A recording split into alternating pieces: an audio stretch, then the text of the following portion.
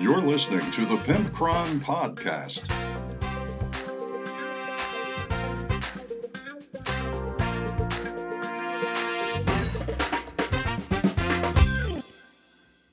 Everybody, welcome to episode 234 of the Pimpcron Warhammer Podcast.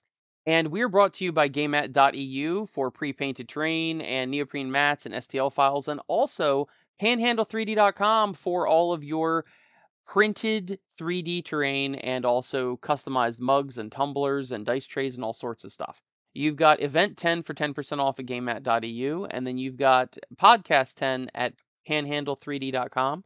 And then, of course, how could I ever forget my beautiful, sexy, good-smelling Patreon patrons? I love you all, and I appreciate that you shell out some shekels every single month to support the show. I truly do appreciate that. So what are we talking about tonight? Well, we've got the new scribe so-and-so guy from Caradron Overlords in the Want That or Want That Not. We've got another visit to the Winehammer community for the Tesseract mailbox. And hey guys, I need those messages. I need letters. I need all sorts of stuff. So please write in at pimpcron@gmail.com or facebook.com/pimpcron. And also, we have a real talk on when and if proxies are acceptable at all. So the rest of the episode runs a little long, so I'm going to keep this intro short here. And sometimes I feel like I blabber on a little too much about my personal life anyway, so I'm going to just keep you up to date. Brutal Space, last issue, I ordered it last week, but it's not going to be here till Monday, so that's sad. Sad face emoji. I had my first library meeting with some teenagers at the library and to play Warhammer and teach them that and all that. I brought the terrain and the mats and all that. One kid already has 2,000 points. He's very into it. He just doesn't have anyone to play with. And then he brought two friends that were possibly interested. I let them split up my Necrons. We played a 700-point game, so each of the new kids got 350 points, and then the kid that was more experienced supposedly got 700 points. Come to find out about halfway through the game or after the first turn, he wasn't really up on the rules, although he was like, he wouldn't ask me questions for some reason. So I ended up having to be like, hey, what do you need to, what are you shooting now? Because he wouldn't say what units he was shooting or who he was shooting or what weapon or any of that. So, but they were all very nice kids. And the one of the friends he brought seemed lukewarm. I mean, he had fun, but I don't know that he'll come back. And then the other kid was very excited about it. So he's like, I think Necrons would be my first army. So that made me happy that, hopefully getting another kid into it. And they were all very nice kids. There was no issue whatsoever. And that went well. We also had our first night at our new gaming store. And we're very sad that the old one closed. But we are going to our new game store now. And it's well lit. It's got a nice bathroom. And that sounds funny, but you know that's true. Gaming stores need to have clean bathrooms. It's got a nice bathroom. It's well lit. They brought over a bunch of terrain and mats from another one of their stores. So now we have a stock of terrain and mats. I don't have to bring terrain anymore. And they already had the tables set up for us and everything. Not terrain, but mats, and had the tables pushed together. So everything worked very, very well. So I'm hoping that this will be a happy marriage between us and them. I wanted to make sure that they knew that we buy stuff as a group, being that it's our first night. So I bought a Locust Heavy Destroyer, which I have the old ones. I don't have any of the new ones. So I figured, oh, well, I'll buy that. And then I bought the Ronin comic trade paperback about the Ninja Turtles Last Survivor. That seems neat. So that was, so I spent like $70 there. And hopefully that's like a good impression. I know some other people were buying stuff from there. And our friend Derek's been buying from them. He's buying his whole World Eaters army from them. So hopefully they're getting the impression, okay, these guys aren't deadbeats. They're actually spending money. Okay. So I still get sticker shock from some of the GW stuff on the shelf, but whatever. That's a whole nother topic. My friend TJ and I teamed up against our friend David. David brought, what did he bring? I don't even remember what he brought. Oh, Maggot Kin of Nurgle. And I brought my Ossiarch Bone Reapers that are painted like Skeletor. And TJ brought his Sylvaneth. And we ended up beating David. We got an early lead and were able to hold on to it. He was catching up to us, but even if he did like really bang it out the last turn, he was still going to be down a point or two. So we ended up winning on that. It was a fun game, and really don't have a whole lot to say about it.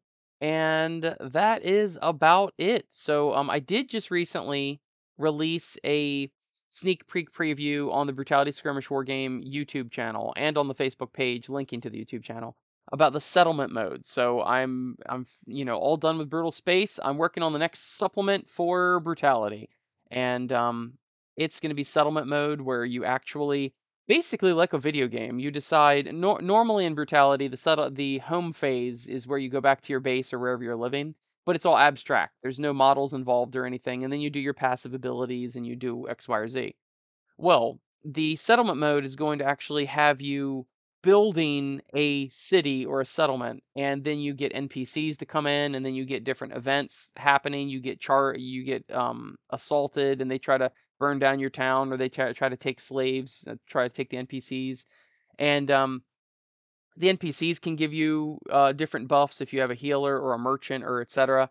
Then also the NPCs can give you missions when when the time arises, and it's basically your own little town. You design it exactly how you want it. You might, if you can't leave it out, then you might want to draw a diagram on graph paper and make sure you set it up back the next time. And it's really cool. Each person needs X amount of 3 inches by 3 inches square of living space, so that's fun, and you can decide whether it's rural or it's near a city. So then you have different hazards and effects for that.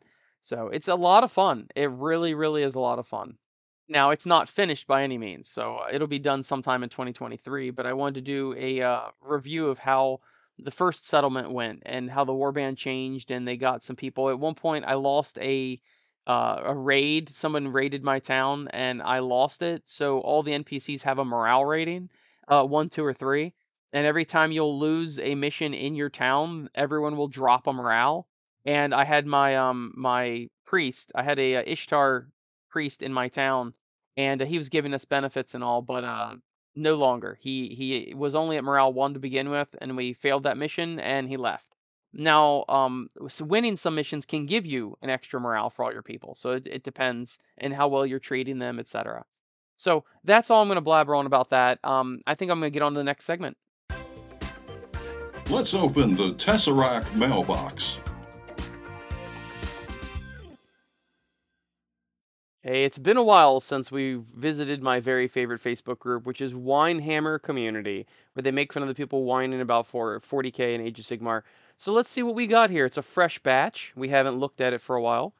Here's a post. Some non-males playing 40K at FLGS. I glanced at them, called me a creep. I'm banned, and they wonder why gatekeeping is a thing. Okay, I will take things that absolutely did not happen for 400, Alex. Some non-males. What the hell? Who refers to women as non-males? Some non-males. This is so off base. I almost feel like I feel like it's parody. I feel like it's satire. Because and he glanced at them and they called him a creep and he's banned. I mean, something tells me that if any of this is true, he glanced at them with this thing in his hand, and then maybe that's why he's banned. All right, here's another one. So, like 90% of my job is being a Microsoft Office jockey, and I'm looking at the codexes and I just realized that the fancy manuscript print is literally, in literally every codex, is just a stock word font, and frankly, I'm upset now. Like, what do you expect GW just make new fonts? I mean, and if they did, okay, but you would expect them to make new fonts? That's just, people, man, this is an example, I say this all the time. As modern humans, we don't have enough to worry about, apparently, if these type of things make us upset. If this guy, he must live in such a safe and welcoming environment that the font in a codex, being that it was from Word, really bothers him. I can't relate to these people. All right, this next one's actually in relation to A Song of Ice and Fire, and it came apparently from another group. Someone wrote, those of us who migrated from Warhammer Fantasy know to be thankful for Cool Mini or Not's policy for hot fixing and rebalancing. In Warhammer, we were given a new edition, new army book, and then it was had to wait for 3 to 4 years. All sales driven with no concern for balance, they openly admitted to never listening to gamers or doing player based market research, and they even kept radio silence on their intent to disband the game, even conning more cash from players with the whole end times ruse. Thanks, Cool Mini or Not, for showing concern for gamers and caring about the community. Hold up. Just hold up. Okay, Cool Mini or Not, you are, and now admittedly not everything this guy is saying is wrong. I mean, yeah, Warhammer was kind of like that, and they did admittedly not listen to the players. They admittedly were like, "Oh, we're a miniatures company, not a game company," and they would just make their games and then not FAQ it and all that. So what he's saying is not entirely wrong, but he's going to put Cool Mini or Not up on a pedestal for tweaking or rebalancing Song of Ice and Fire. Okay, maybe Cool Mini or Not actually supports that one game, but if you know anything about Cool Mini or Not, they are a Kickstarter machine, and they make all their money through Kickstarter. And they have kickstarted, I mean, dozens upon dozens of games now, high quality, well made games, and then they never support them ever again. That's the whole thing. Like games like Hate, Hate comes to mind immediately, but many, many, many other games Cool Mini or Not has made. And what was the one? Oh man, whatever. The point is you're actually gonna say Cool Mini or Not is awesome and they love their customers and all of that. But meanwhile, all they do is use Kickstarter. They're a giant company, by the way. They don't have to use Kickstarter. They use Kickstarter the whole time so they get their money up front, which is not a terrible idea, but it's kind of in bad taste if you're already a giant company. Then they make all these games, and many of them are meant to be expanded like Hate, and then they're like, "Oh yeah, f that. No, we're moving on to the next thing that we can make lots of money off of." Like they typically the common practice for Cool Mini or Not is to not support their games. So it's hilarious to me that maybe they chose the Song of Ice and Fire, okay, but for you to be like, "Oh yeah, see, they're so much better." Come on, dude, that is not accurate in the least. If you ask 90% of the people that play their other games. All right, I think this next one is way off base. So you know the new Commissar model, right? It's the guy with the power sword, and I mean, he looks, actually, I think I may have covered him in a Want That or Want That Not.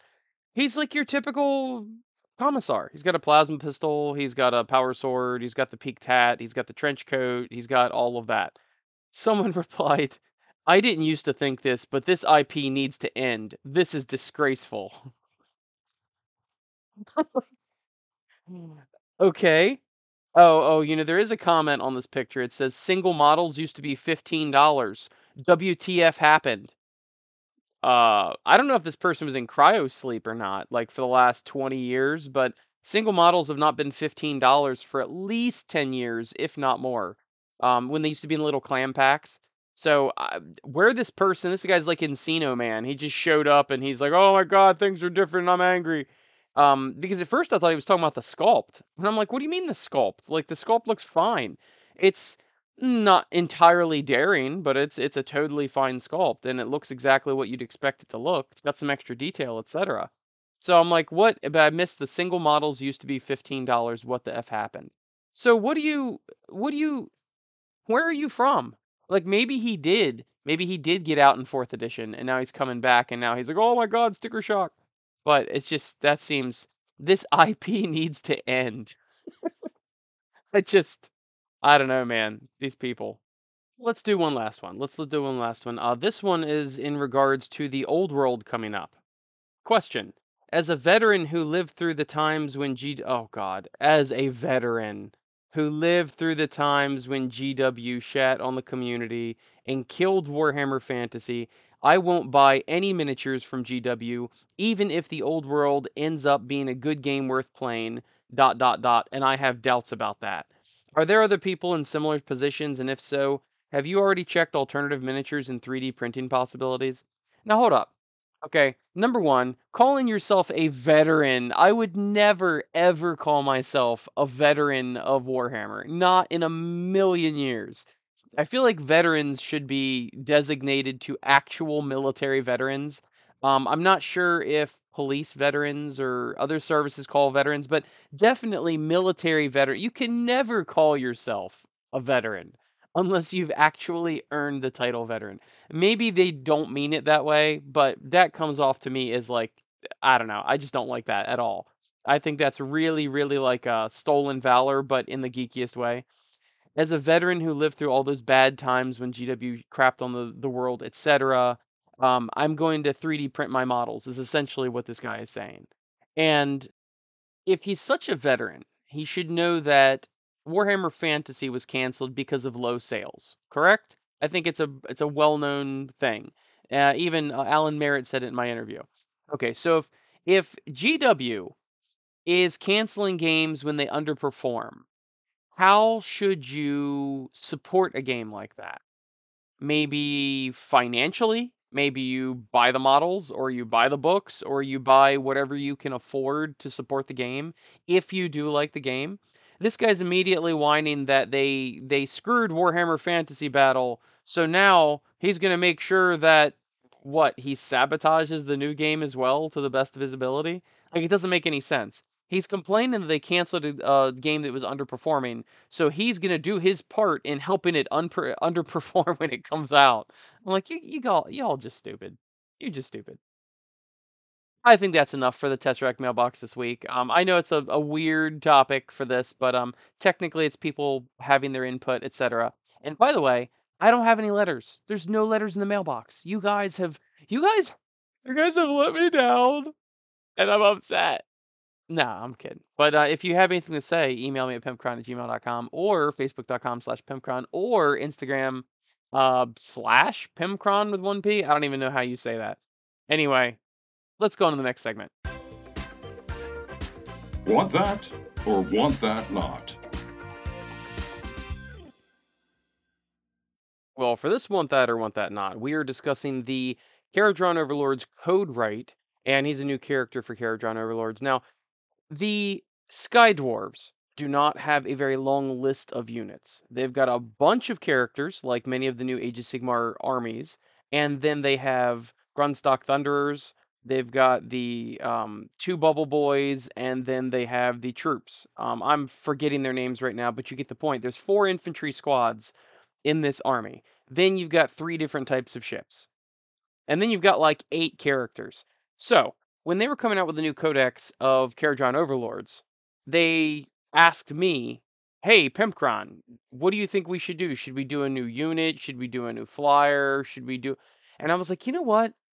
I know we've got 8 characters, but I feel like we need 9 characters. And they're like, okay, we got you, buddy. And then that's what they made the Codewright. So the Codewright is another character. Does he look bad? No, not at all. He looks perfectly fine for a fat little dwarf that's essentially an accountant. There's truly nothing wrong with this character at all. He is moderately interesting. He's got books, and he's equipped with looks like books. Then he's writing in a book, and then in his backpack he has books, and he's also holding a pen. I mean, he's totally fine. There's really not much to write home about. $35 for this guy. It's the typical hero price. So I guess that's not terrible. Although if you think about it, if you really think about it, $35 is ridiculous for a character. But just that's the going rate, so whatever. He looks neat. He does. He's not knocking my socks off. He looks like a generic dwarf, with a very short beard. I would say too short of a beard, if you ask me. The one kind of cool thing is that he's got these 2 mechanical arms that are holding the 2 books he's working with. And he's like, he's referencing one book, it's open with the one mechanical arm. And then the other mechanical arm has turned around to make like a writing platform, and it's holding the other book. That's actually kind of that's a neat thing. Like, he could have had just like a pile of books. He could have just been holding a book. Like, they did do some extra work in making him kind of unique looking. And his backpack is essentially a bookshelf up top, which is also kind of neat. I have no idea how his runty little arms reach up to those books and back. Don't ask me that. It's possible that his mechanical arms can reach up there, but anyway, there's not a whole lot to say about him. I'm just a little disappointed that Kharadron Overlords got yet another character. That's what they love to do. It must be much, much easier to produce just a single model than a whole sprue of new models, and try to balance them and give them war gear options and all that. So overall, I am not going to be chomping at the bit to buy this. It is a want that for me ultimately, but I'm gonna have to see what his rules are, because he's not so interesting at that price point that it's enticing me to buy him. Does that make sense? So, oh well, it's basically a want that for me, and if I ever do buy him, then I'll let you know, but in the meantime, no, I'm not going out to buy him. Now it's time for Real Talk with Pimpcron. Hey everybody, it's Real Talk with the Pimpcron, and today we are discussing When are proxies okay? And what proxies are okay? Because there's a wide world of proxies out there. Everything from your tissue box Land Raider all the way up to, I mean, really 3D printed miniatures that look almost identical to the real model. Those are also proxies, you know? So, and then also when is it okay to proxy? Now, of course, this is your game. You know your community. You know how you play and what's acceptable.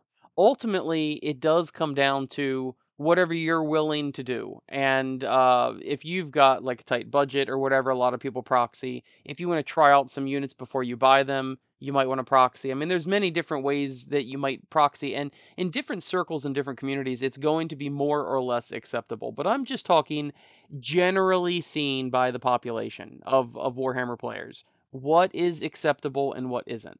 Well, I can tell you right now, a shoebox Land Raider in most communities is not acceptable. Like, you got to put some sort of effort into it. Okay, so shoebox Land Raider, soda can, drop pod, those are not acceptable proxies. Okay. I ran into one when I was looking at the Winehammer community, and it really had me on the fence. So this person did a whole Cities of Sigmar proxy army, and they're like, "Haha, GW price hikes, take this!" And he's got a full 3,000 points of Cities of Sigmar, and they are all printed out pictures from the internet, and they're about the right size, and he put them on the right size bases with hot glue, and they are literally just printed paper with bases. And I was so on the fence about it because ultimately, I mean, I'm just going to say it goes without saying, you just do whatever you want, right? And you can take the social consequences if people are side eyeing you or whatever. But I'm talking personally and from what I've seen. If you intend that for to be your whole army, to just print out pieces of paper, that might be fine for you, but you have to remember that this is a two-player game and your partner more than likely has assembled their models. Hopefully they've painted their models, they've based their models. You've got a mat on the board, you've got terrain on the board that's hopefully painted. I mean, you're setting up this whole like diorama essentially, and some asshats got a whole paper craft printed out army. I don't know, man. If you wanted to do that at proxying one unit, right, that would be fine. If you wanted to proxy 2 units, okay, whatever, right? Maybe you ordered the models, but you're so anxious to play with them that you're proxying this one unit. Okay, whatever. If you really, really want to do that. But what he made that sound like is that was his whole army. And I'm like, man, that's not acceptable. It just isn't. And I hate to be, gatekeeping like that. I hate to be that way. But honestly, it's not acceptable. Like, you either participate. What if you played golf, right? And you insisted on only golfing with stale baguettes. And you're like, well, this is how I do it. I'm not buying expensive golf clubs. I'm just going to use this stale baguette. Or you bowl with watermelon. I mean, there's like a million. There, there comes a time in the hobby where you do have to participate in the hobby. Like, you do have to. It's not enough to just get your free rules and then print out your free army. It just, I don't know, man. I was on the fence about it because he did actually give some effort. He did put them on the proper size bases. He printed them out to be the proper size, roughly. I mean, that's all kind of, commendable. Okay, you did something. But come on, man. If you're planning that to be your only army forever, like that's not cool.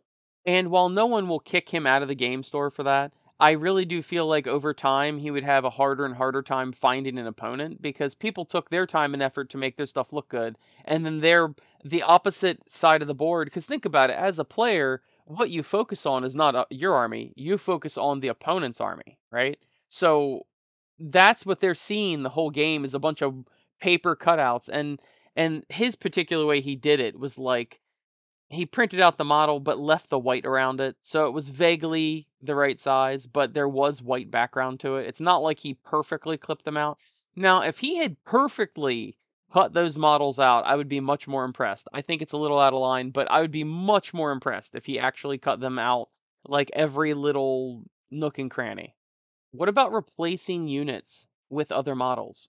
Um, there was one time in one of the narratives at Shorehammer, and you know me, I'm pretty relaxed about everything, so I don't really give a crap.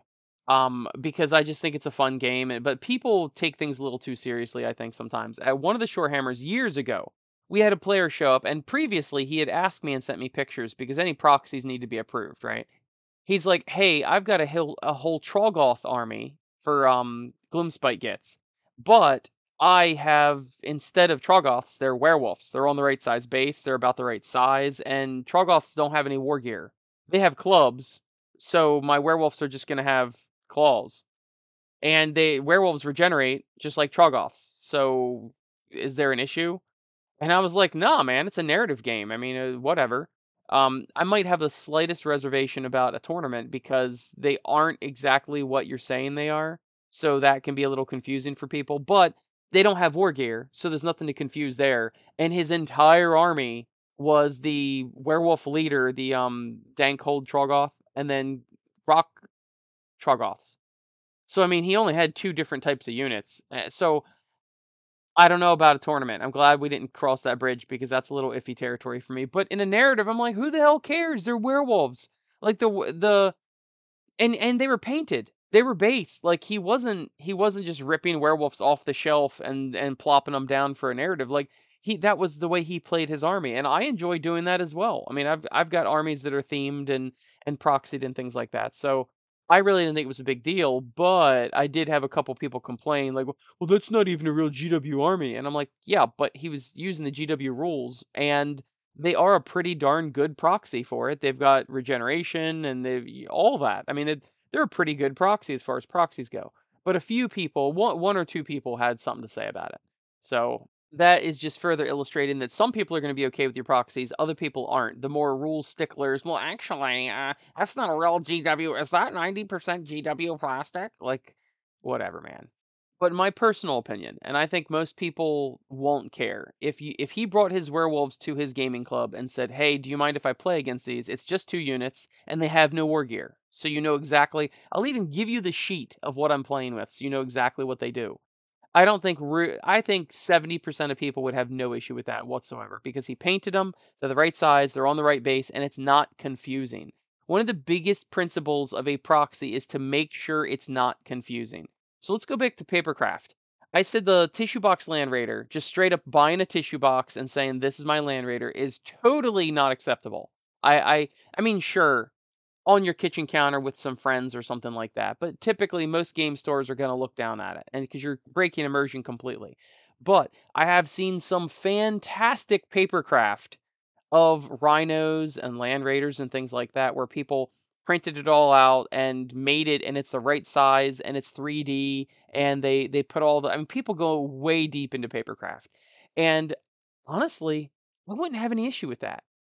What it really comes down to when you're talking about proxies is the immersion in the game. Does it break immersion? So it's kind of funny that I was saying that that one army I don't think is acceptable to do an entire army and expect that to be your whole army when he didn't cut them out all together and all of that, and that was papercraft. But then I turn around and say land raiders and rhinos I've seen that were true papercraft and were done well. I mean, who cares? At that point, they're painted and they're assembled and they're the right size. I don't have any problem with that. And I think most of you probably would have no problem with that either. And the main reason is that it doesn't break immersion. So at that juncture, the only real difference is that, I mean, it's probably obviously papercraft, but that's not a huge deal because if it's done well, it can have a ton of detail to it. But it's not made of plastic. That's basically the main difference between a very well done papercraft rhino and a plastic rhino is that the papercraft rhino is not made of plastic. And is that really the line we're going to draw? It's got to be made of plastic. Then the argument would be made, what about fine cast? What about metal? What about 3D printing? I mean, come on. I just I don't think anybody will have an issue with that. So when you're doing a proxy, you're going to want to make sure one of the main rules is that it's not confusing for your opponent. Okay? It would have been a little better if his werewolves did have some sort of club, because then that is a direct 1-for-1. A club is a club. Okay? And then all they got to remember is, oh, these just look different. And I think a lot of people would probably have slightly less problems if he gave his werewolves clubs instead of claws. But the next thing is it can't break immersion. So once again, cut out paper army is not acceptable. Highly detailed papercraft rhino is acceptable by most people's standards. and it's because it doesn't break immersion. And I really don't think that you can do anything for Papercraft for soldiers because it's going to end up looking 2D. And even that guy, if he cut all the whites around the models, it would still be immersion breaking because they're 2D and they're very obviously 2D. So I think where you really get stopped there is probably vehicles. You really can't do monsters. You really can't do soldiers. It's basically just vehicles. And that's okay, I think, if it's done well.